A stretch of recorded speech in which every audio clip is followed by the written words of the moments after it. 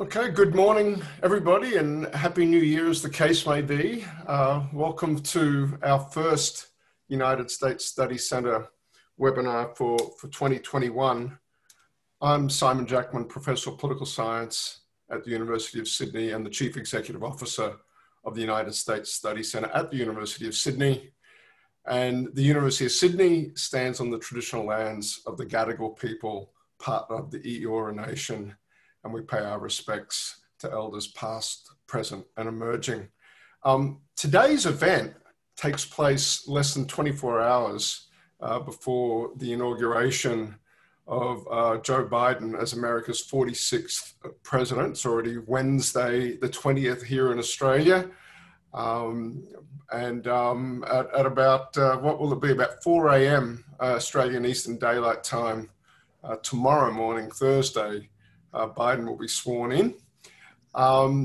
Today, we're joined by three of my colleagues from the United States Study Centre to talk through what we billed originally as key players in the Biden administration, but as we'll break up our time today, not talking about the momentous events of the last fortnight or so in the United States, is the proverbial elephant in the living room, so to speak. So we will no doubt talk about that. And indeed, there's an obvious and rather direct connection between those events and the sorts of policies and politics we'll get out of these opening hours, days, weeks, and months of this Biden administration.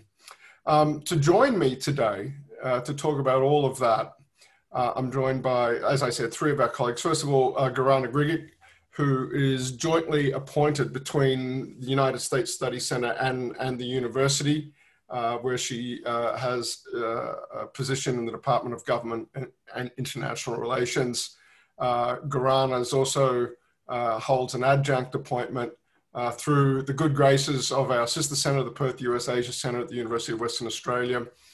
Gorana's spent time at Harvard, and I'm sad to say, is leaving us to go to Rome, but only for a little while, only for 6 months or so, where she'll be at the NATO Defence College, which is a really super well-timed appointment given the Biden administration's stated goal of a restoration of sort of normal transmission when it comes to European allies in particular. So that's something where Gorana's fellowship will serve her and the United States Study Centre and our mission greatly. Great to have Gorana with us. Joining us from Canberra is Jen Hunt, who's a lecturer in national security at the Crawford School of Public Policy at Australian National University. And she is, of course, a non-resident fellow with us at the US Study Centre. Jen specialises in the national security of critical systems, including energy and cyber, and has done a lot of work on disinformation. Her latest report, The COVID-19 Pandemic and Post-Truth, which was released through the Global Health Security Network, looks at COVID-19 disinformation and conspiracy theories and their longer-term implications. And of course, for that reason, we thought Jen would be a superb participant in today's event that, as I said, has a slightly retrospective frame as well as a prospective one. And last but by no means least, from Balmain, we're joined by Bruce Volpe. The People's Republic. And the People's Republic of Balmain. So the Birch Grove people are splitters, are they? Yeah. But anyway, Bruce is a non-resident senior fellow at the US Study Centre and quite simply knows more about the US Congress than anyone. I think I can say that with a great deal of confidence than anyone in Australia. Bruce worked on Capitol Hill for a good while. And the last time we had a Democratic president and a Democratic House. And Bruce brings tremendous expertise and insight as to what's going to happen on Capitol Hill, both in the very near term, but also in the longer term under this Biden administration, where, of course, the surprise that the Democrats will have a barely working majority in the United States Senate, delivers all three branches, the two legislative chambers, and of course the executive branch to Democrats. And that's why Bruce's expertise is going to be so important for this conversation, but also the many conversations the United States Study Center will be brokering over the next little while. So thank you all for joining us from Canberra, the People's Republic of Balmain, and Garana from the other side of the building at the United States Study Center. Good morning to you all. Good morning, Simon. Thanks. Good morning. Good morning. Hi. Hey, look, I'm wondering if we could start with some reflections from each of you over what we've witnessed over the last week or so. I said it's impossible to have a conversation, I think, about what we're likely to see unfold in this opening stanza of the Biden administration without some sort of reflection on the events of the last couple of weeks, and you might even say the last couple of months, and you might say the last 4 or 5 years as well. But Jen, I wonder if I might come to you to begin with the role that disinformation played over the Trump presidency, but perhaps its very catalytic effect over the last couple of months leading to that remarkable storming of the Capitol only a week or two ago now, January 6th, the day to sort of see it into our memories now. Have we seen the high watermark now that Trump is off Twitter, that Trump is going off to Mar-a-Lago, some of the distance that you see, some sort of, hitherto they used to be called mainstream Republicans, look to be putting between themselves and the outgoing president? I'm wondering if you could just sort of share some reflections based on your own work and your own thinking on that proposition. Sure. Thanks, Simon, so much for the invite. It's good to be back. So remember in the 2017 inauguration of Trump, this is when we had the introduction of that famous phrase, alternative facts. And I think the last 4 years have really demonstrated their deadly consequences. We have disinformation and conspiracy theories about COVID-19, which has thus far cost 400,000 lives in the United States. In fact, right now, President-elect Biden is at the reflection pool in DC commemorating those lives. And we also saw Trump as conspiracy theorist in chief, who started his campaign with a conspiracy theory about the eligibility of President Barack Obama. We saw him end his presidency on a conspiracy theory as well, that any contest he loses must be fraudulent. Anything from the Emmys to national elections. And that also had deadly consequences. 5 lives at the Capitol building were lost, a 6th by suicide. That was a Capitol police officer. And I think that we're continuing to see his legacy.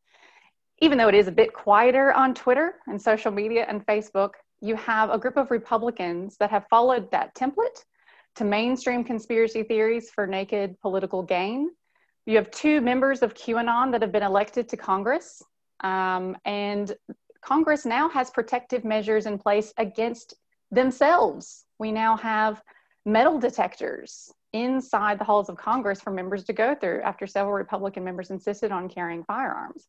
We now have a mask mandate inside Congress for other Congress members after everyone sheltered together in place and some Republican members refused to wear a mask during those attacks. Subsequently, 3 Democratic legislative members have now come down with COVID-19.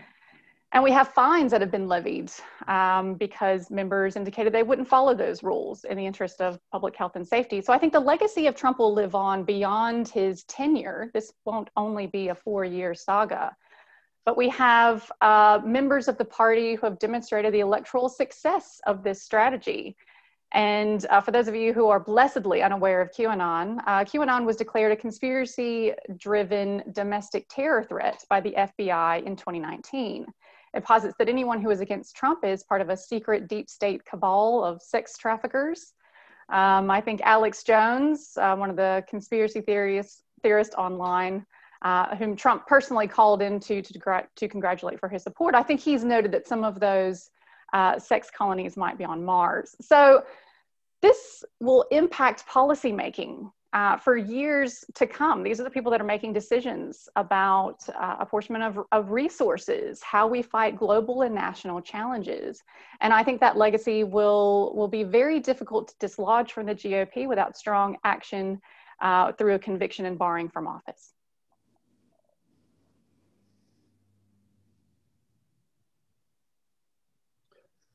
You're muted, Simon.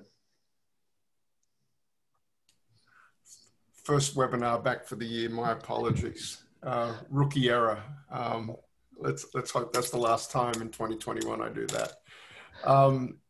Gorana, I'm wondering if I could turn to you to get your reactions to anything that Jen said.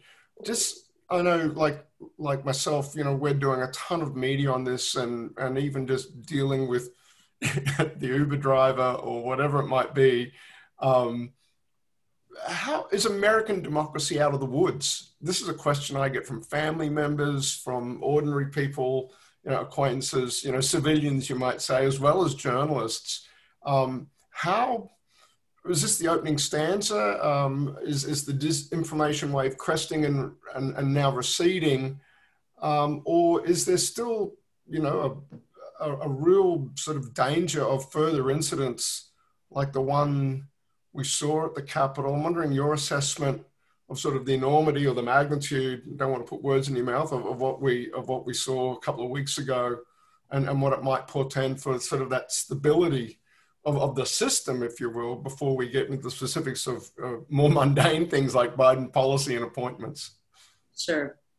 Yeah, thank you. And it's great to be with all of you. As Simon said, I am reporting from the other end of the building and the Gadigal people of the Eora Nation, on which University of Sydney stands. So what I make of the past couple of weeks is certainly that these events will seal Donald Trump's legacy. There's no doubt about that. What we've seen is US democracy, both figuratively and literally, under siege with the insurrectionists that attacked the Capitol building.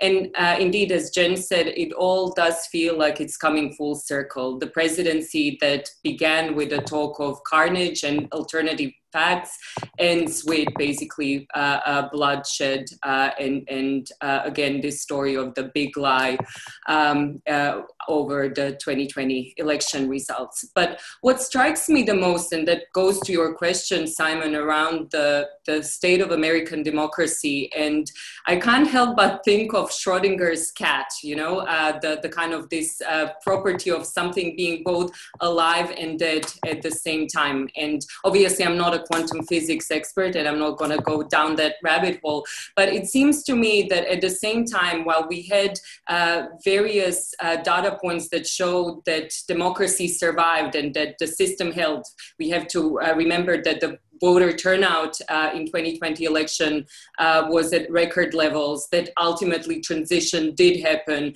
While Donald Trump hasn't formally conceded yet, this process is now coming to an end. Obviously, we are going to see the inauguration of the 46th president and ultimately the certification of votes in the Congress at the Capitol resumed after the whole building was overrun by insurrectionists.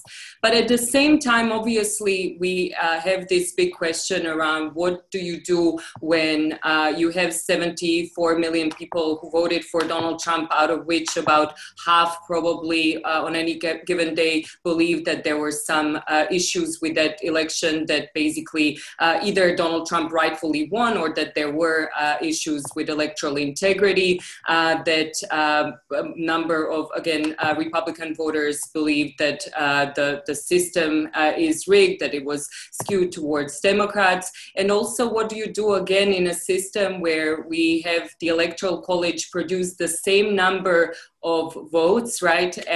But obviously now with popular vote going with the Electoral College vote, and the margin actually that we had from Clinton, 3 million to now Biden, around 7 million, still gives us this sort of situation where if we scrambled the 100,000 votes differently around some of these critical battleground states, we might have seen a different result with the Electoral College altogether. So going back to that earlier point, democracy still alive if you think about, political participation and competition despite all the obstacles, but at the same time still predicated on a system that could have, could have produced a much different result. And one final thing for political science nerds out there, we entered the 2020 with the Polity score for the United States, designating the United States for the first time in its history as an anocracy. Now, obviously, these various indicators of the health of democracy are problematic because, back in 19th century, they would have deemed the United States to be a liberal democracy when it clearly wasn't that. If you think about half of the voting population actually not being able to exercise franchise, but at the same time, to just ponder on that thought that the United States, given everything what's been happening over the past 4 years, but especially over the past month or so, has now been designated as a regime that's somewhere in between a democracy and an autocracy. Thanks, Gorana, for that. Yesterday, for those of you that traffic in political science Twitter, there's been a quite lively a little bit of back and forth, and indeed triggered by an essay in, I think it was Foreign Affairs, on exactly these coding schemes that the international political science community uses for classifying regimes. And there's a very lively debate as to what constitutes a democracy. We should probably reserve that for another webinar, frankly. I think this episode, I might get Bruce to sort of weigh in on this. This entire episode, I think, does raise some really deep and profound questions, suffice to say, to put it rather blandly, about the state of American democracy. Gorana, I loved Schrodinger's cat as a metaphor for the ambivalence, right? American democracy being in two states at once, one crisis and this tenuous sort of nature of it, but the other being quite robust. And I think, as you rightly point out, the voter turnout, the fact that the judicial institutions did not intervene on behalf of the president, despite 60 and plus cases that were brought after the election, to say nothing of the literally hundreds that were brought before. To some extent, and we are yet to have that transition of power yet. And that'll be noon Washington time tomorrow, and I guess in a de facto sense, an administration has to get seated as well. But one of my favorite political scientists, Adam Pravorsky, has a binary definition of democracy. And did you have an election? Did the incumbent lose? And did the winner of the election form the next government? If you've got those three things, then you've got a democracy. The word peaceful transition does not appear in Adam's definition. But from that perspective, and just linking it back to Schrodinger's cat, the wave function collapses and we observe one state of the many possible, and at least for Adam, provided that transition does take place, you've got a democracy in the United States. There's a live question, I think, as well, and again, one we need to come back to. I heard it put very poignantly by an American commentator over the last couple of days.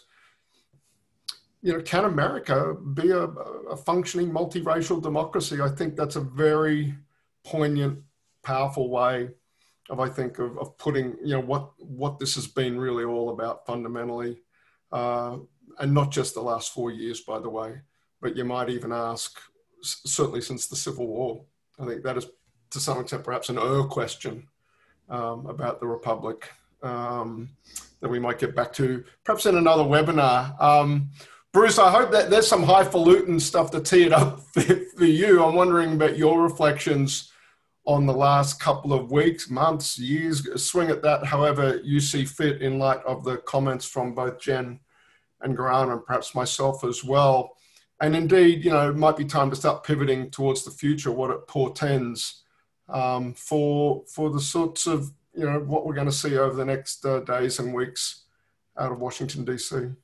Thank you so much. And thanks to, it's great to have Gorana and Jen with us along with Simon. So thank you. If we think about the webinars that we had, the sessions with our audience over the past months, a real issue going into the election was, could America's democracy survive Trump's reelection? And President Obama warned explicitly about that at the Democratic Convention, and I thought it was a very powerful message. I tweeted somewhat humorously, I said, well, if Trump had won re-election and the Democrats had held the House, he'd be impeached again in the second term. We didn't have to wait for the second term. And what occurred was really a scary moment but the institutions held, as Jen and Gorana said. But in talking with many in Washington, friends and colleagues, and many Republicans in Washington, the longer they absorb what happened on the 6th of January, the angrier they get.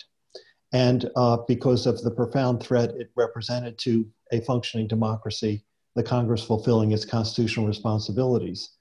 And this is where Mitch McConnell becomes very, very important. He's done with Trump. He was done with Trump. It started with the disagreements over the third COVID package just before Christmas when Trump tried to upend it with his demands. But it was sealed absolutely. And then when McConnell made his judgment about the Electoral College, that in fact the purpose of the joint session was to ratify the Electoral College. And then what happened? And then overnight, we had a statement from him that he believes that Trump did provoke the mob to attack the Capitol, which says to me that he's prepared to convict in the Senate trial. And I believe the Senate trial will occur later next week. I believe Biden wants, and I think the Democrats want, Schumer, Nancy Pelosi want to give some clear air over these next very consequential days from the moment of swearing in for at least the principal officers of the cabinet to go through their confirmation hearings and have them in place. And we had 5 confirmation hearings going on today, including Tony Blinken, Janet Yellen, and so forth. Very, very important. And then when that is done, I think what they will reach agreement on is a sort of bifurcated schedule where some of the day is for the impeachment trial and some of the day is for processing government business. And in fact, most of the government business will go in the House first, and then it'll be presented to the Senate, and that will be worked through. So I think that works. I think it'll be a short trial, but I think what McConnell has flagged will signal that actually the votes may be there to convict Trump. If he votes to convict, that the others will, there will be critical mass. But we'll just have to see how that unfolds. But what we will immediately have, and it gets to the question of what kind of country it is today. And I think, Simon, you're right. The Civil War is with us in ways that we kind of wish it wasn't still 150 years later. And I think that's the shocking realization from what happened at the Capitol. It's not over. And so it gets to, well, how ingrained is this among those who did vote for Trump? And I agree with Gorana, I believe, or Jen, I'm sorry, that about half, I think, are fluid, but half are really locked in, hardcore. And then how do those attitudes change over time? And I think that depends in terms of how President Biden comports himself and what he's able to do in leadership and how the Congress responds to what he wants to do and to address problems so that people feel less alienated, less disenfranchised, less left behind in whatever modern America is today. Biden will have, I believe, in the first 100 days, I see 5 priorities. And I think he's been very clear about it. It's going to be COVID and controlling the pandemic and then ending it with the vaccine program and having that in place. And then, right in partnership with it, reviving the economy. So the two are absolutely linked. And he already announced what his recovery plan is. He announced that on Friday, $1.9 trillion.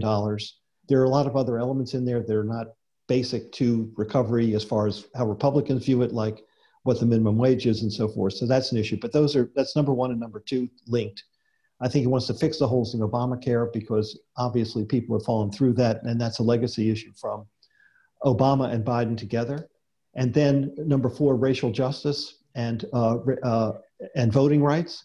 I believe that was H.R. 1, the John Lewis Voting Rights Act, pending. And 5th, climate change, and elevating that and then moving on that. And then he will also introduce, I believe on the first day, an immigration bill to take care of DACA and other legacy issues on immigration, where the border is and how immigrants and those seeking asylum have been treated. So, and what I think he wants to do, given everything that he said about wanting to be bipartisan, outreach and so forth, which he got flayed for in the primaries. You remember Kamala Harris attacked him for for dealing with senators who were very conservative and racist with some of them, but he talked with them because he wanted to get things done. Anyway, he wants to see whether, in fact, given the narrow margins in the Senate, in the House and the Senate, you can do business with Republicans. And I think a signal of the possibility here on this first 100-day agenda, which actually has to be seen, particularly on COVID and the economy, as pragmatic, responsible, middle of the road programs, just to get basic things done, he saw in the lead up to the last COVID relief package, the leadership in the House and the Senate deadlocked, and Trump, of course. So Pelosi and McConnell were not working together. It was stuck. It had been stuck for months. How big are the relief checks? Can we get it done? And what happened was members on both the House and Senate, in both parties, farther down in the ranks, felt the urgency, the fierce urgency of now to get something done because the country is in agony.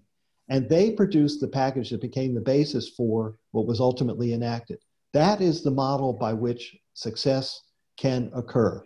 When Obama was elected in 2009, his margin in the House was 39 votes. I worked in the House at that time. We knew on Obamacare, on cap and trade, energy and climate, anything was brought to the floor, we could lose 39 votes from conservative Democrats, the blue dogs, and still win.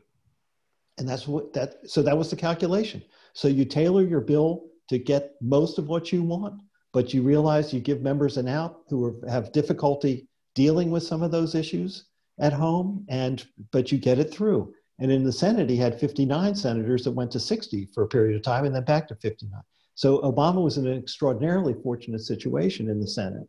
But still, he couldn't get cap and trade through. He did get Obamacare through, and through a special process called reconciliation. And if you really want to get into the weeds, we can do that later, and I'll bring my lawnmower out and we'll get into the weeds on reconciliation. So what he has now is a 6-vote margin in the House. And I know from direct experience, there's no better vote counter and manager than Speaker Pelosi and the chairs. So the model of getting stuff through the House is you divide the packages into their committees of jurisdiction. They work it in their committees. They get a consensus in the committee, get all the Democratic votes, put it together, take it to the floor.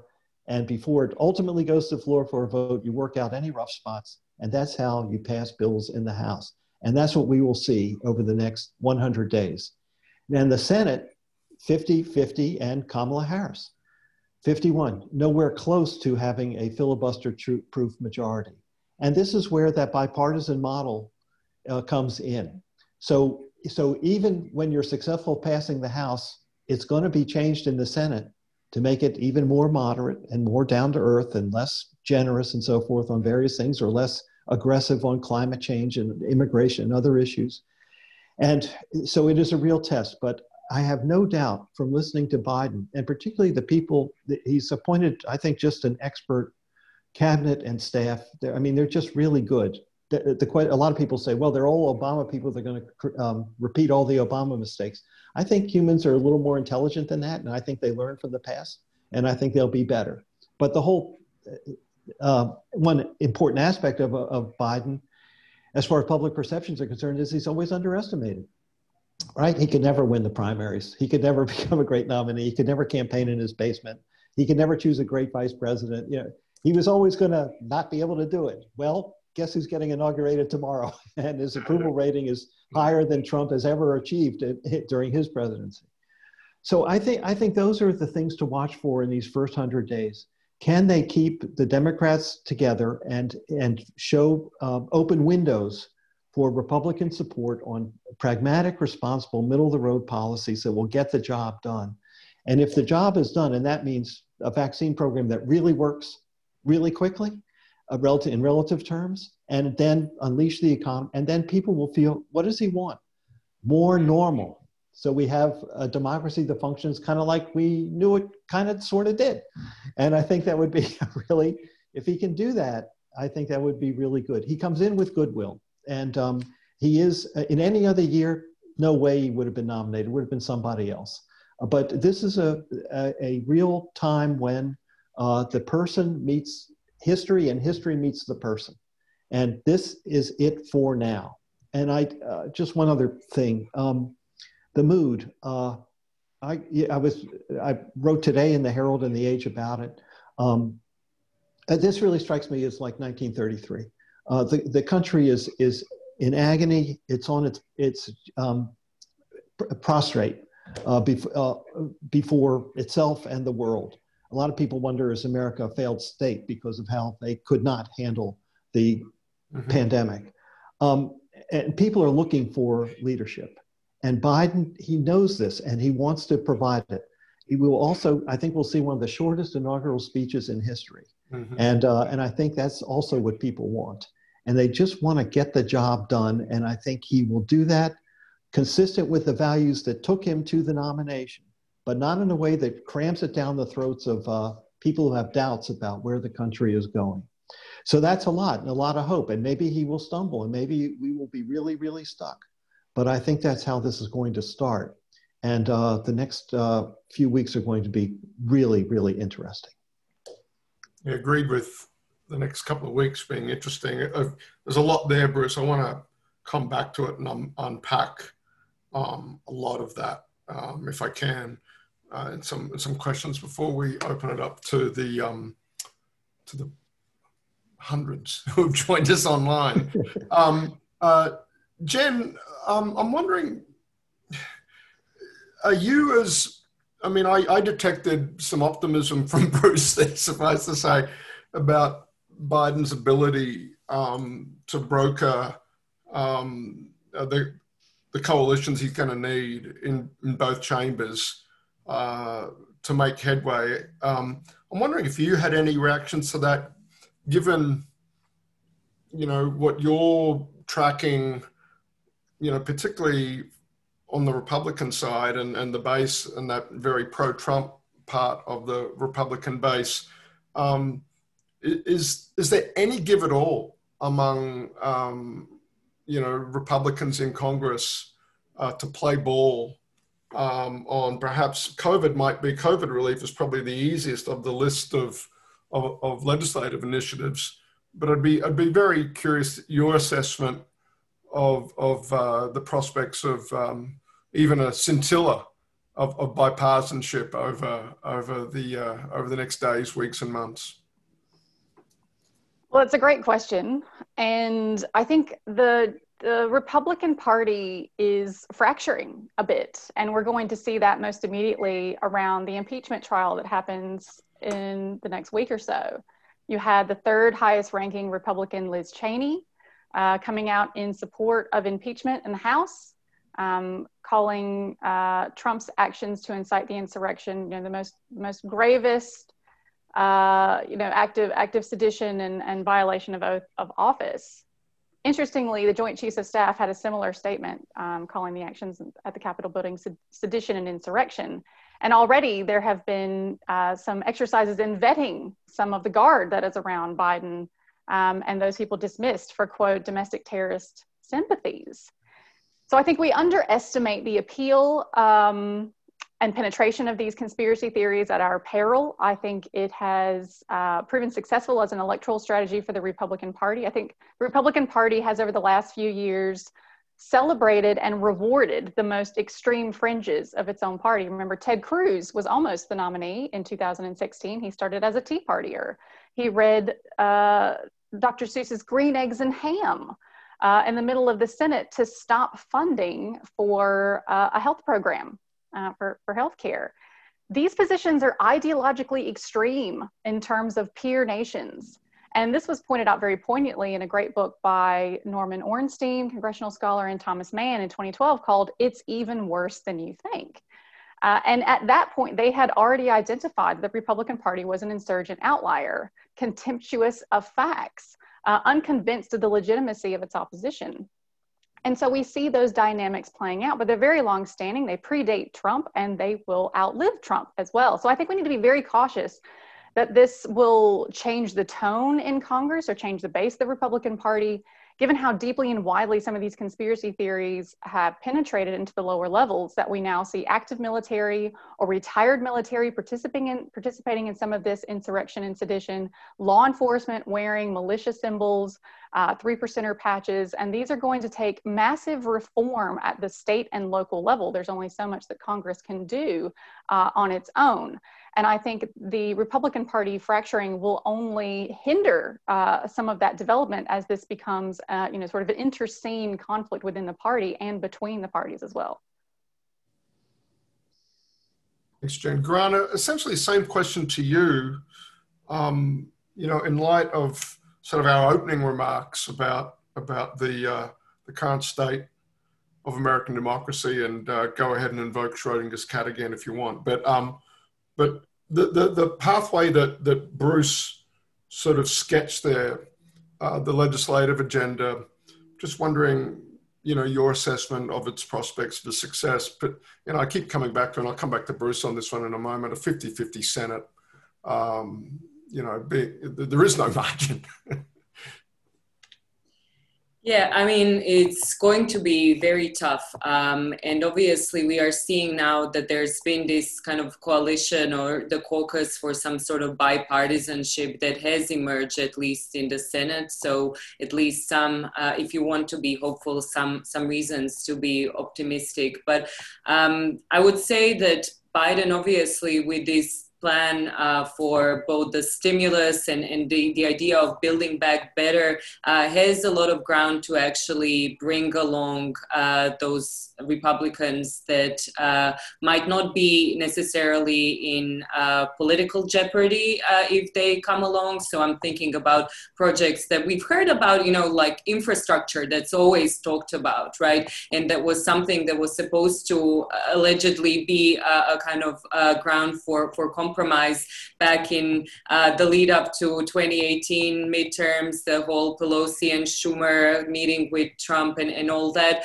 But obviously that didn't materialize. But at the same time, we know that the kind of twin pressures of both climate change and the response to the economic crisis that has emanated out of the coronavirus pandemic, that they provide this sort of imperative to think about this. So I would say that those would be maybe kind of specific issues where you could see some coming along. And I think that more broadly then with some of these initiatives that don't necessarily focus on particular areas of the United States, but that can be seen more as a really kind of a federal response through the kind of public works or investment in that sense, that they could, in a way at least, help legitimize Biden in the eyes of those who have supported Donald Trump in the past election. Because again, your question on whether we can see a functioning multiracial democracy, and this question of how do you actually reconcile a country that's so deeply divided? And this is where kind of my two worlds come colliding, the kind of question of transitional justice, even where you obviously are in this sort of state where, having justice precludes having peace, or having peace obviously doesn't give you justice, and what will be a kind of grand bargain there. And whether, in pursuing some of these policies that are seen as, again, benefiting the many, could be seen at least a way to move forward. Again, I'm not being naive at all about the kind of fringes that will remain and that will pose serious threat moving forward, and that this is something that, didn't just come with Donald Trump. Let's not fool ourselves. We have plenty of our colleagues who are historians around the university, even on this very floor, who point to the post-Reconstruction era and White League and all the rest. But really, to kind of think about these policies that can be seen at least to speak to the broader public. And Biden, again, with his message with inauguration, is signaling that he is a uniter, unlike his predecessor. Bruce, I want to pick up on that and come back to you to, the legislative agenda you sketched, and just picking up on Jen and Gorana's assessments, the 1.9 trillion in COVID relief, I think that I would think that's first cab off the rank and probably the easiest thing to get through. But you mentioned HR1, voting rights, racial justice. I wonder if they go off to the Senate to die,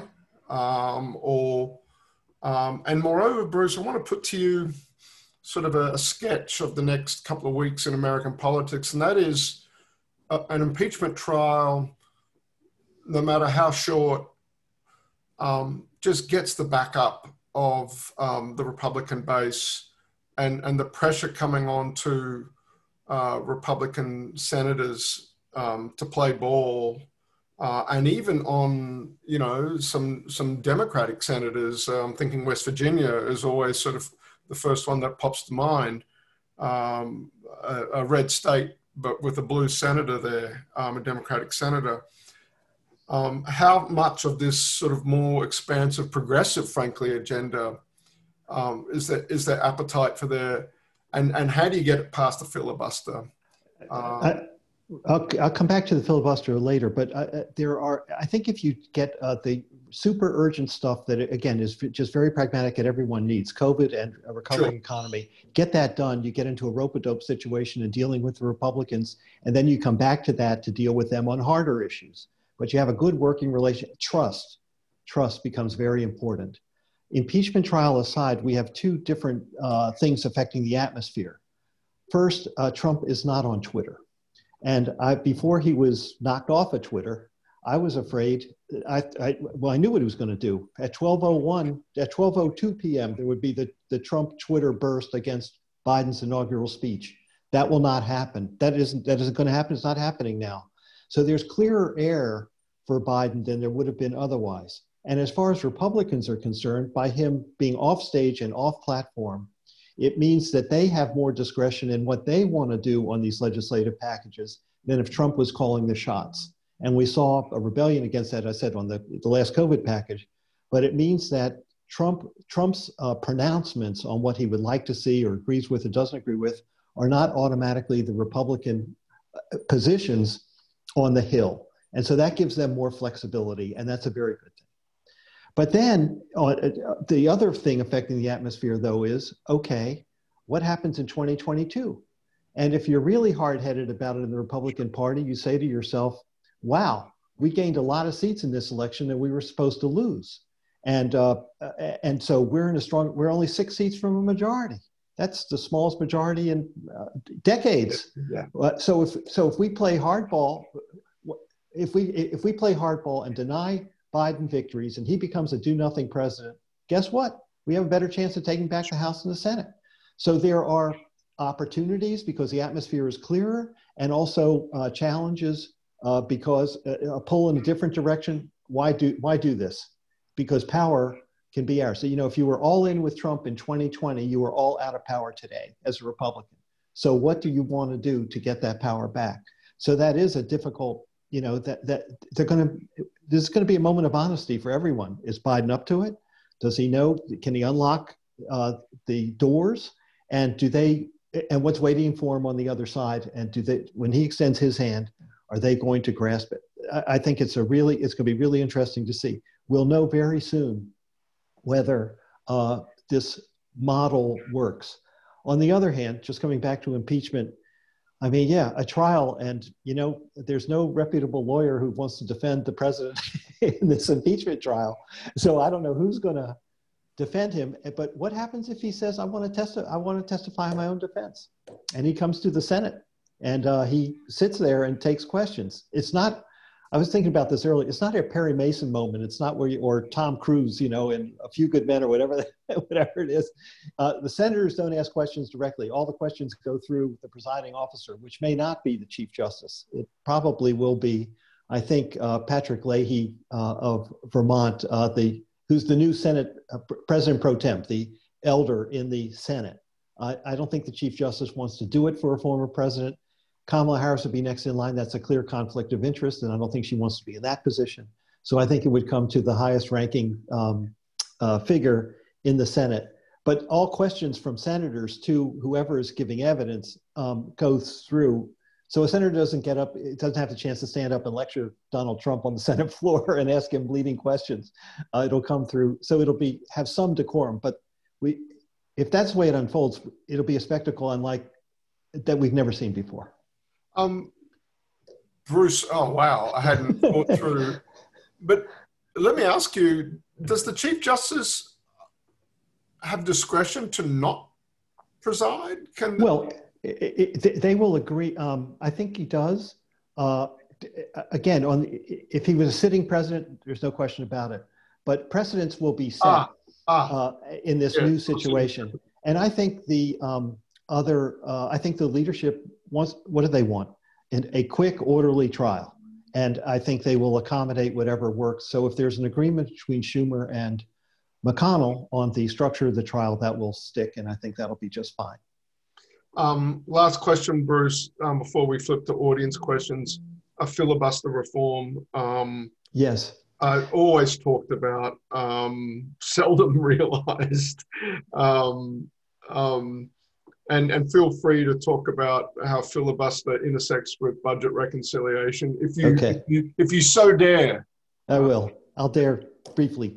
The filibuster, which is a supermajority to cut off debate, started as something that was really rarely used, a privilege that senators would resort to, and for momentous occasions like the civil rights bills in the 60s. But over time, as hyperpartisanship has gripped Washington, the filibuster is now standard. Any piece of legislation needs 60 votes to proceed. And so it's just a fact of life. And people, it's like having a nuclear weapon. You're not going to give it up. So you keep it.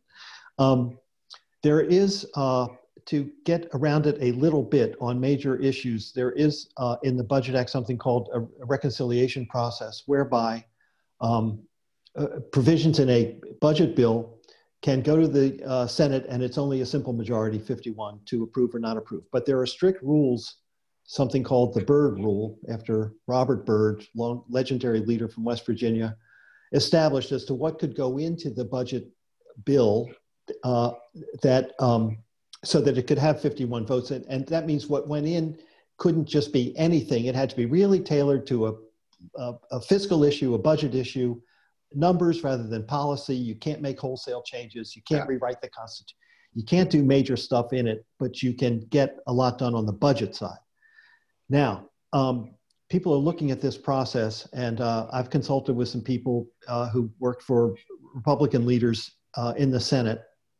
And how the Byrd Rule is applied comes down to rulings from the chair as to whether something in a reconciliation bill fits or doesn't fit with the Budget Act. And if you have a ruling from the chair that, yeah, we can take this overhaul of Obamacare and put it into the bill, right, and we can do something really significant on climate change, and we can do a lot on COVID and so forth. If it survives a parliamentary challenge on the Senate floor, and that's a simple majority vote, 51, right, that you can actually get it done. So that's one big trick to pull off. But the other big trick is to put something in that the House will take as well. And if it's, again, ultra aggressive, you're going to lose some conservative Democrats. If it's not aggressive enough, or you're going to lose some liberal Democrats. So it's a huge balancing act, but there is a way to thread the needle. What I think will happen is that Biden will go through the regular process. We have this urgent economic agenda. We have this urgent COVID relief and vaccination program. We're putting it to the Senate. If they fail, then I think he says to the American people, they have failed. I'm doing the best that I can. Here are all the compromises I offered. The American people want it. You want it. You want your vaccines. You want more economic relief. You want something in your paychecks, jobs. So this is it. And that's how he'll use the pressure. So yes, it can be done. It hasn't been done, but there may come its moment. Okay. That's deep inside baseball. Yeah, sorry. And why we haven't, he literally does know more about the workings of the US Congress than anyone on the Australian landmass. Let's turn to some audience questions. I'm just looking at the time. We are 10 of the hour, and we are scheduled to run a little past, a little longer today with the variety of guests and the enormity of the topic we're trying to take on. An hour. We're not constrained to an hour. Look, we've got confirmation hearings underway already. Literally this morning, our time, afternoon, DC time, Tony Blinken, the Biden's nominee for Secretary of State, was testifying before the Senate. He was asked a question directly. Did he agree with Lindsey Graham's characterization of what's going on against Uyghurs in China as genocide? And Blinken said he did not disagree with Lindsey Graham's characterization. Just wondering from Gorana, Jen, your sense of, again, raises a big question about the nature of China policy that we're likely to see out of a Biden administration. But again, looking at appointments or reading of tea leaves, sort of what you're seeing, perhaps either out of that testimony or out of the appointments, early takeouts on the direction of Biden foreign policy, perhaps, with a view to Australia's national interests as well. Gorana, why don't you take a swing at that if you so choose? Absolutely. Yeah, I was just jogging around Glebe Bay with my dog and listening to Tony Blinken's testimony. That is living Gorana. Multitasking and living my best life, indeed. It was actually really it was quite amazing to listen just to Tony Blinken agreeing with so much with Lindsey Graham. And that came actually to Lindsey Graham's surprise as well. He said that he would vote for his confirmation, obviously, and threw in also some references to Joe Nye and soft power and, how all the bullets can't necessarily buy you what soft power can and so on. You can't go all in with hard power. But apart from the kind of references to IR bards, it was very interesting to hear the incoming Secretary of State deliver some early sketches of where the administration will go. Obviously, all of us who are in the foreign policy analysis space over the past couple of months have been divining what the future will hold and, going through every possible opinion piece or an essay published by everyone and anyone on the National Security Council or within the foreign policy bureaucracy. In terms of some of these issues that you specifically flagged, Simon, so US-China policy, we obviously know that the relations are now firmly in this strategic competition phase. This is not going to change. We are going to see a continuation from the Trump era in that sense, in the general orientation. But we know, obviously, even though the strategic assessment might be similar, the tactics, the strategy will change drastically. And as you already flagged, this is where alliance politics will come really to the fore. So bringing along in a more meaningful way, both the allies in here in this region, Asia Pacific, Indo Pacific, whatever you might want to call it, and we'll see also that jargon, you know, what happens with it coming in. We know that some friends of Australia are already tapped to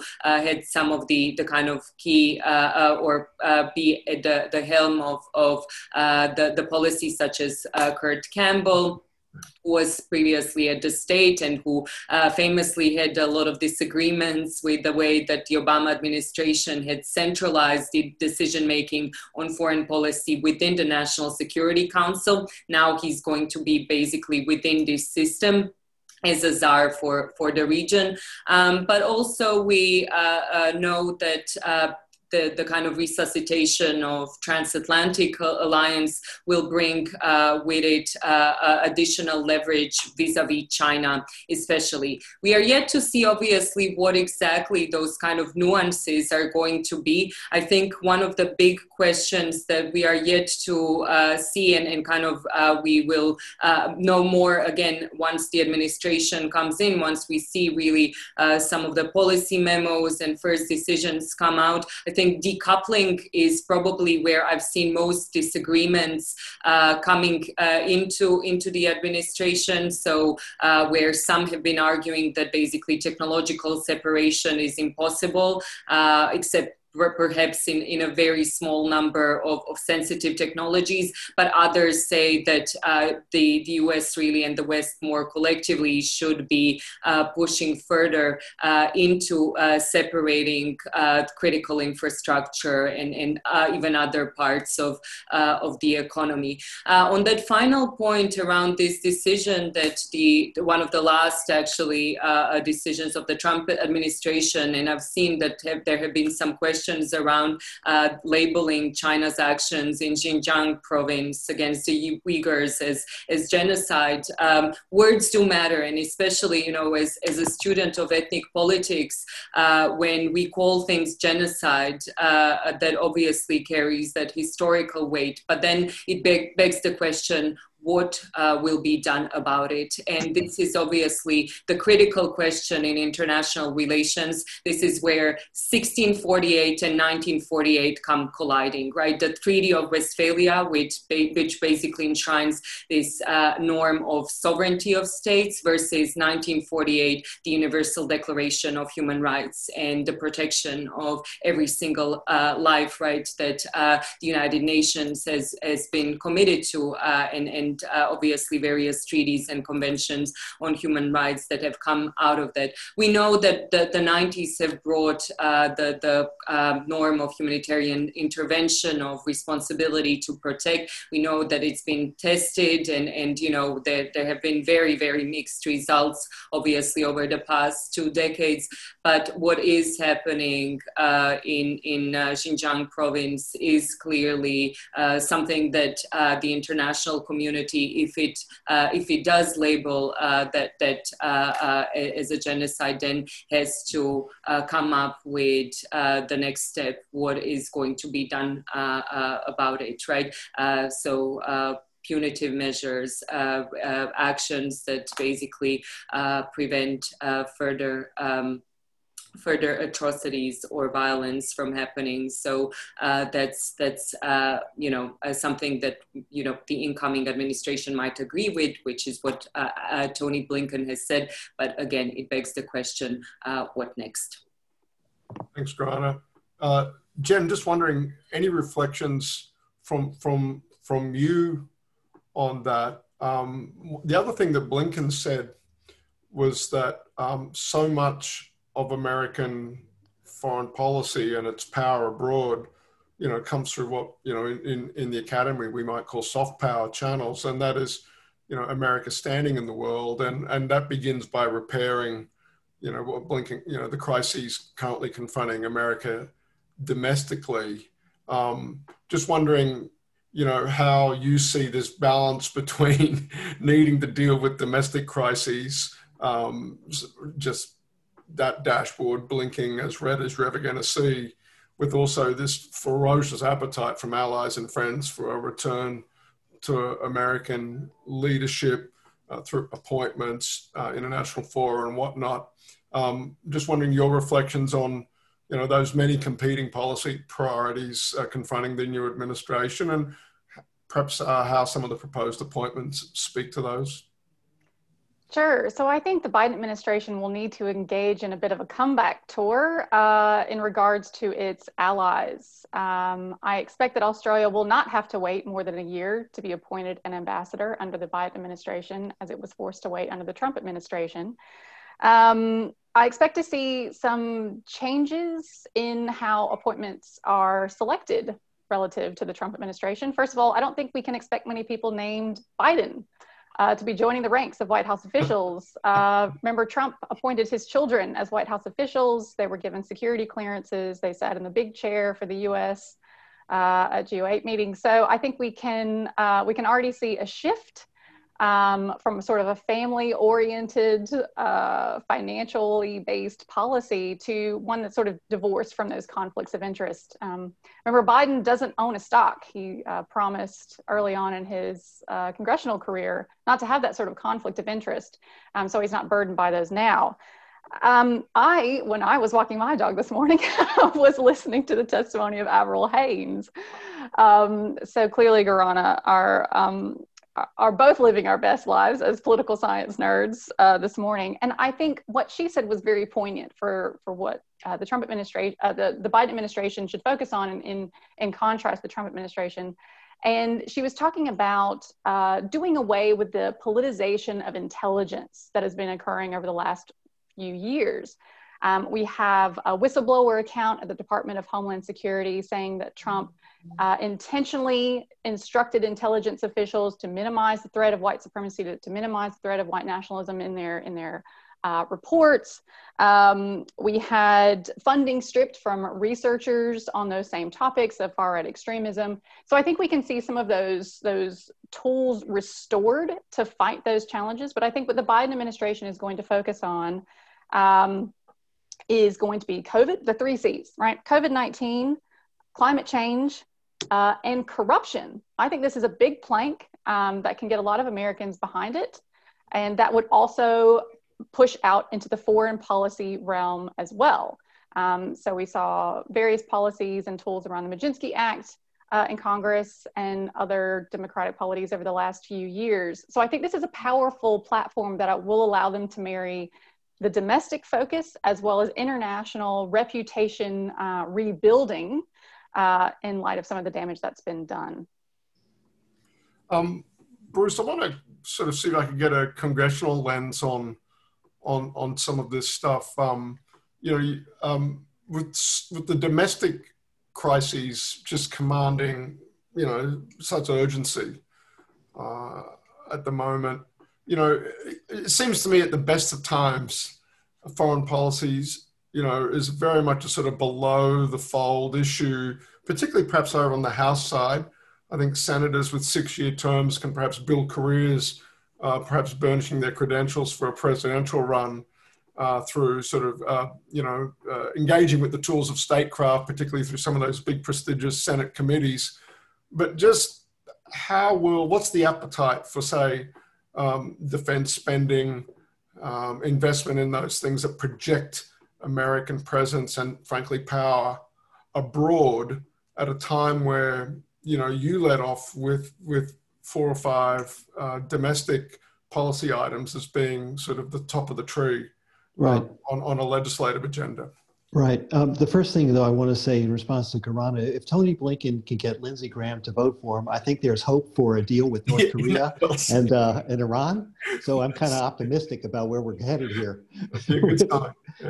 Yes. Let's just take some hot spots and just go through Putin, much more aggressive attitude towards Russia, Ukraine, everything is there.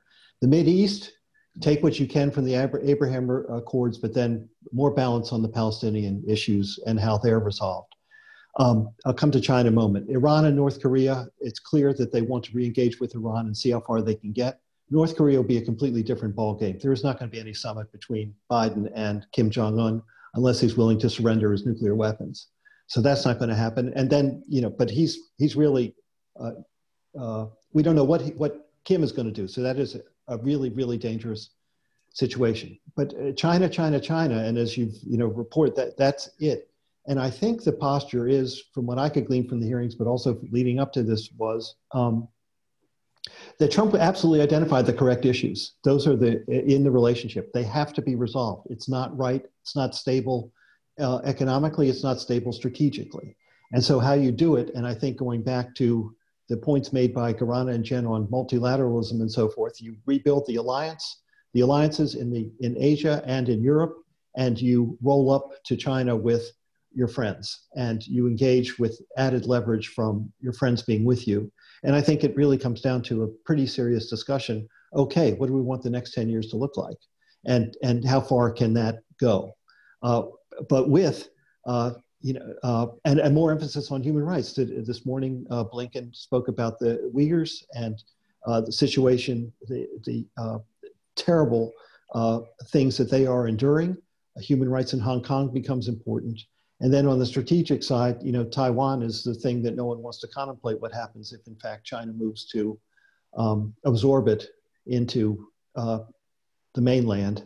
And frankly, no one really knows, A, if they will do that, but then B, what it really means for everyone once that happens. Is it war? Does it mean that Asia turns into Europe post the Cold War in Europe, that goes on for 30 years? So that has to be faced. But so there's this, so I guess, Simon, there is this underlay of the international issues below the domestic agenda, but given the heft of the national security team that has been assembled, it will be present throughout, very visible, get a lot of his attention. And he wants to travel. I mean, he will go to NATO meetings because he wants to, and I expect, I agree with Jen, we'll have an ambassador here, but I'm sure he wants to come to Australia too. He has people around him that are very close to Australia, from Kurt Campbell to Bruce Reed, Deputy Chief of Staff as well. And so I see a lot of activity by Biden directly, hands-on. He knows these leaders. He's known them for decades, and he likes dealing with them. So I see that involvement as being very important. Hey, Bruce, just putting your DC insider hat on for a moment, the Campbell appointment as a policy coordinator for Indo-Pacific, parenthesis China, how does, if you're the Assistant Secretary of State for Asia? Yeah, over in the State Department, like, how does this not become I mean, you're always going to have bureaucratic turf wars as the, new kids look to really shine in the administration and whatnot. There's always an element of that in any organization, particularly, the US government, perhaps as big an organization as that. But just your sense of that appointment, and perhaps even a similar remark about the Kerry appointment on climate. Is this where, good intentions go to die, or how do these things work or not work in your experience? First, there are shared values as to what the policy is. I don't see policy disagreements. I think they are turf disagreements. But then you have very able people managing them, from Tony Blinken, of course, Wendy Sherman, the Deputy Secretary of State, who is just so important. She spoke with us a few months ago. And so on Iran, that she will, given her direct involvement in those negotiations, very important. I mean, Kurt Campbell is absolutely a political animal. And he does understand the virtues of working together and the dangers of not working together. But Joe Biden doesn't want his team divided that would undercut his achievement of his objectives. And I think I think that's where Ron Klain and Steve Ricchetti and Tom Donilon come in and say, we're not going to have this nonsense. And they're not, if you start reading about on the front page of the Washington Post that Kurt Campbell's having troubles with the State Department, that's really bad news. And B, that will not happen again. So I think this is where I think they're smarter than they were 8 years ago. And I think we will see real growth and real. So yes, I'm going to be, on the day of the inauguration, yes, I'm going to be an optimist, okay? We can talk in 6 months to see where it all goes. All right. Hey, in the time remaining, a lot of the questions that we've got are back on, I'm just scrolling through some of them, are back on domestic matters and some of the political drama. We'll see. I'll try and hold those to the end. But Jen and Gorana, and Bruce, I might come back to you on this one. One thing that gets talked about a lot is daylight opening up between the United States and Australia on a particularly important issue, and that's climate change. And again, there's the Kerry appointment announced very early on, sort of a signal of intent. Biden's essays over 2020, ahead of the election, you know, with this aspiration to put climate change considerations at the heart of American foreign policy, American security policy. A lot of people went, yeah, that's great. And then when he didn't have the Senate, people thought the ability for that to translate into action was going to be considerably diminished. Now, with Democrats, with Harris at the tie-breaking vote, and subject to all the caveats we were sounding about the tenuous nature of that Senate majority, now that seems to have a little more reality perhaps to it. I'm interested in either of you, perhaps Jen, if you want to start first on this. Your read of both the domestic climate, no pun intended, for realizing that Biden aspiration of putting climate change at the center of everything, and where that might go in terms of policy and implications for Australia. And again, in the context of just an exceptionally crowded policy agenda in Washington at the moment. So I was flipping back through my photos earlier this month. You know, where was I? What was I doing in January 2020? And of course, Australia was on fire. So there I am in a mask in Canberra on January 1st because the air quality is 23 times higher than the hazardous level. And I think climate change was really anticipated to be the story of 2020 before COVID hit. And I think that has catapulted climate change into sort of the consciousness of people who didn't feel it personally impacted them before. But I also think it's some of the electoral successes we've seen for the Democratic Party around this issue are linked to the greater understanding of climate change and demographic change in general. So this is the first election, 2020 was the first election in which millennials were the largest voting bloc in the United States. So this is not shorthand for kids these days.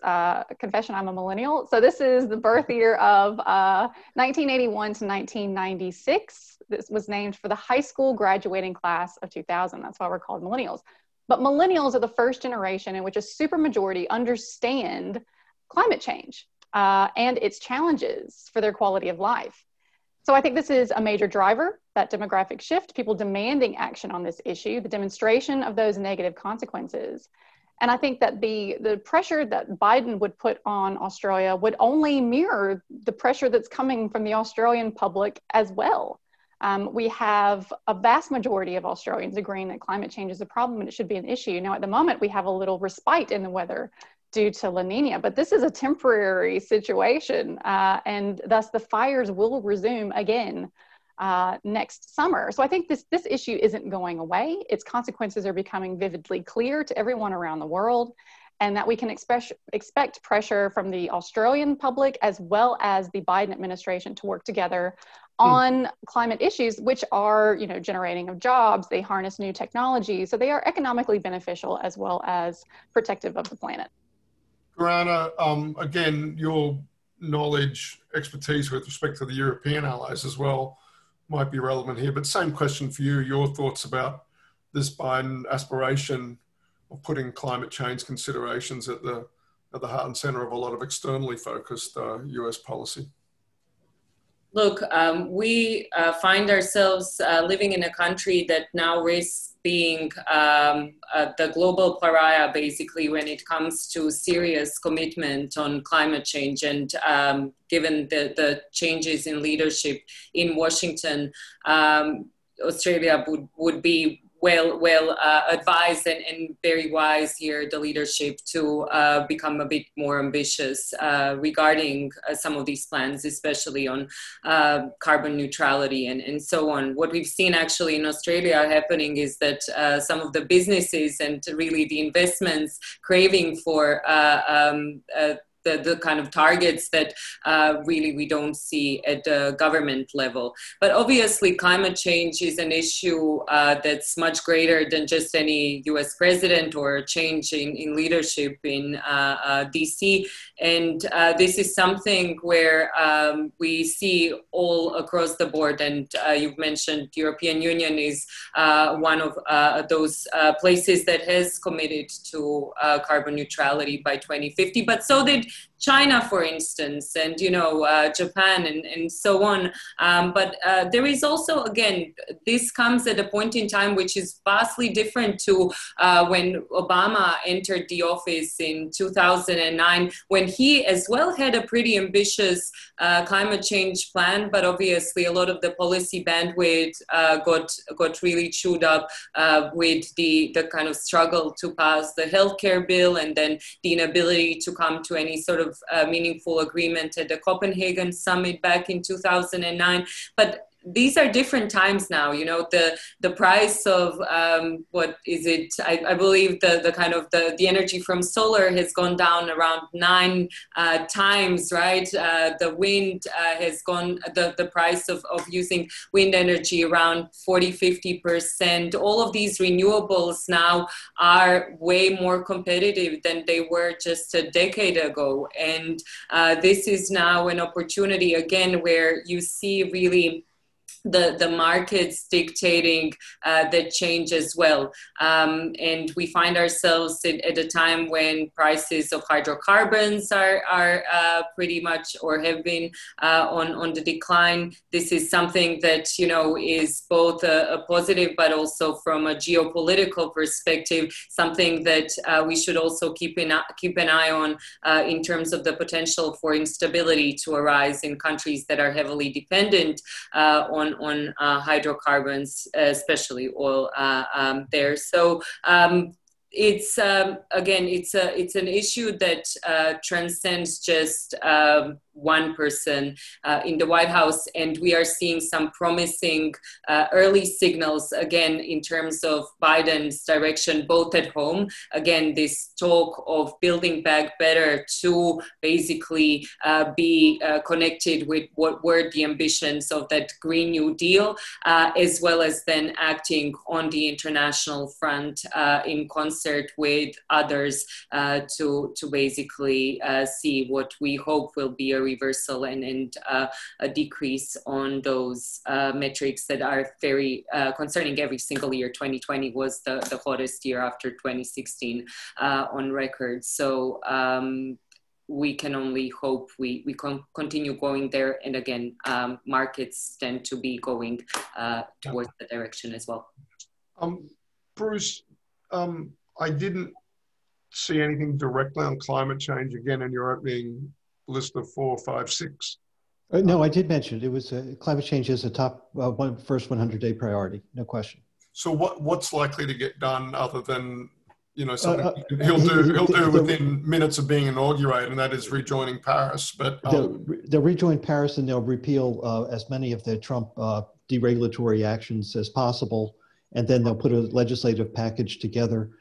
As far as Australia is concerned, I think given the relationship, they will listen very politely to what the Australian government has to say on the pace and scope of climate change, and say, we'll see you down the road. And so I think I always felt that the biggest impact on what is done by the Biden administration will be felt here in Australia, and will affect Australia's domestic political debate on climate. And that'll be the biggest impact. But the US is not going to wait. John Kerry is not going to wait for Prime Minister Morrison or Prime Minister Albanese to get together with him on climate. That the horse is gone from that barn. What do you assess as being the chance? I mean, if I were to pick an issue that has is in deep political trouble on Capitol Hill, it'd be movement on climate change. And indeed, a lot of Democrats, no offense, Garana, but say anything other than Green New Deal. Like that's to the extent we're talking about that's how we lose our 6 seats at the midterm. I'm just wondering your assessment of that, and handing kind of responsibility to a former Secretary of State, but giving sort of signaling this is an up and out thing, or executive orders he can do. But I'm just thinking, climate change in Capitol Hill, not a place I'd imagine, that intersection, I think, is that a null? Is that an empty intersection? Is where I'm going with that. I really want to hear from Gorana and Jen on this, but Biden wants to put it forward as a jobs program. In other words, we're creating a whole new sector of the economy, and that's where it works for Middle America.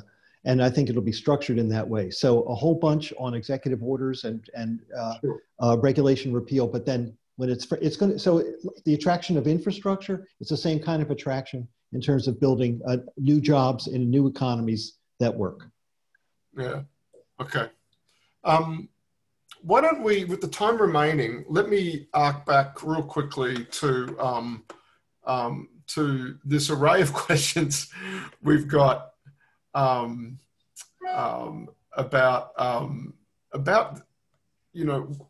it's a very simple question. Again, I get it a lot. What's the point of an impeachment trial after Trump is no longer president? Number one, is it constitutional? Number two, what's the point? I mean, I think we obsess over this. We know the answers to those questions, but Jen or Gorana or anyone want to take a swing at answering those two questions that we've got coming in online today? And again, if you're like me, you get stopped and asked that all the time. Sure, I'll start. Sure. And I would say for those that are interested in a far deeper answer than we can provide in the next few minutes, there's an excellent book called Impeachment by Charles L. Black Jr. That section was written in 1974 in the wake of the Nixon, anticipated impeachment that didn't actually happen. And it was updated in 2018 for absolutely no reason by Philip Bobbitt. So there's two sections of this book, and I'm going to draw just from the original part from the 70s. So these are both preeminent legal scholars. And they note that the purpose of impeachment is not simply punishment, right? You could do that in a criminal trial after the individual has left office. But it's impeachment and conviction if it is anticipated that the wrongdoing will continue.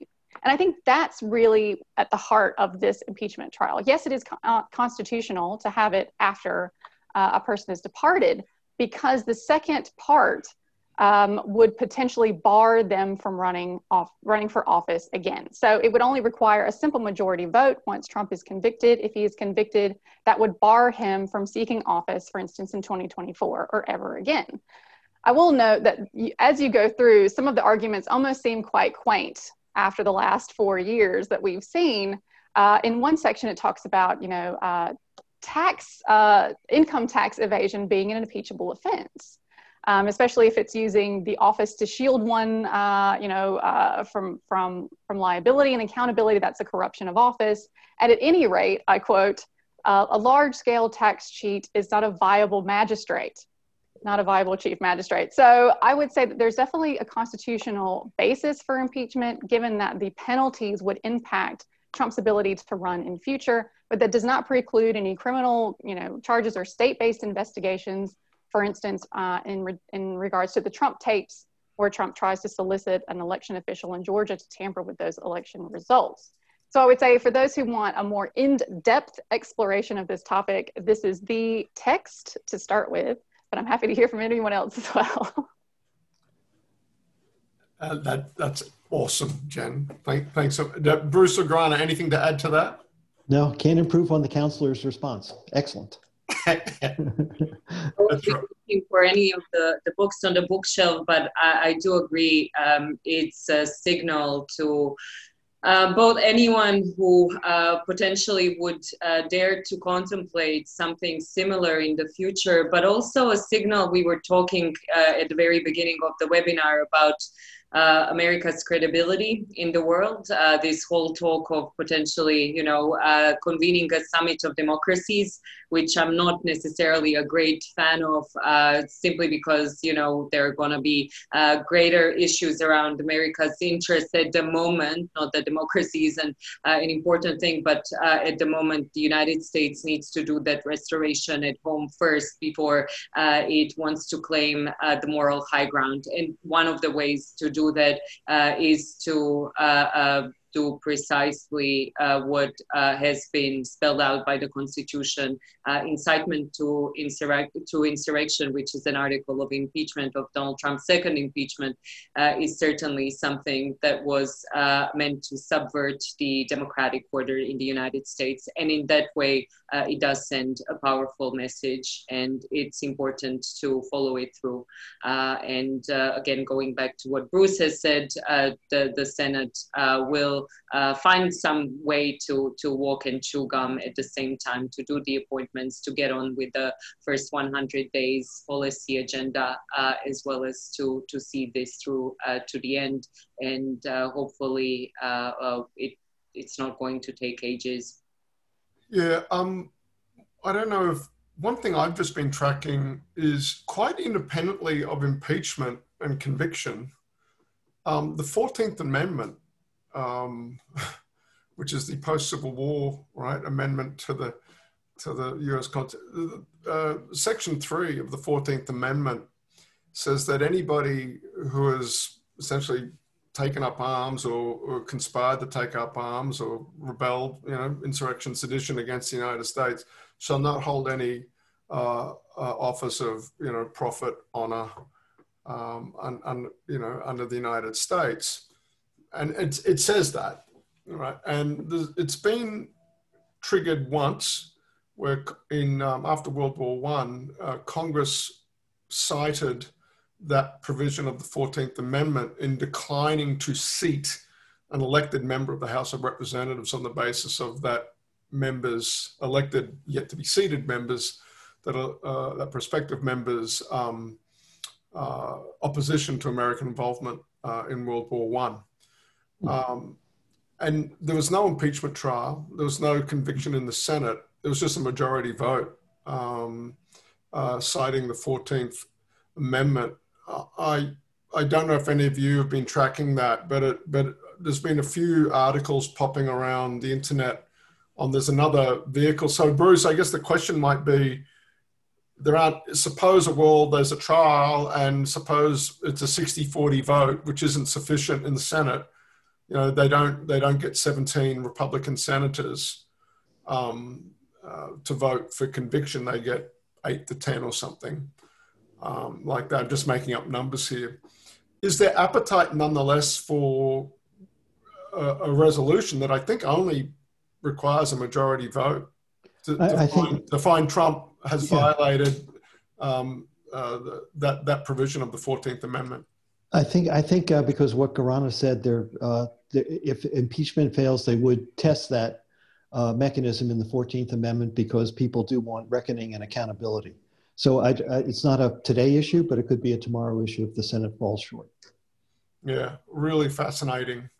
A trial. I mean, you just wonder about the political optics. We can't convict him, but nonetheless, we're going to penalize him.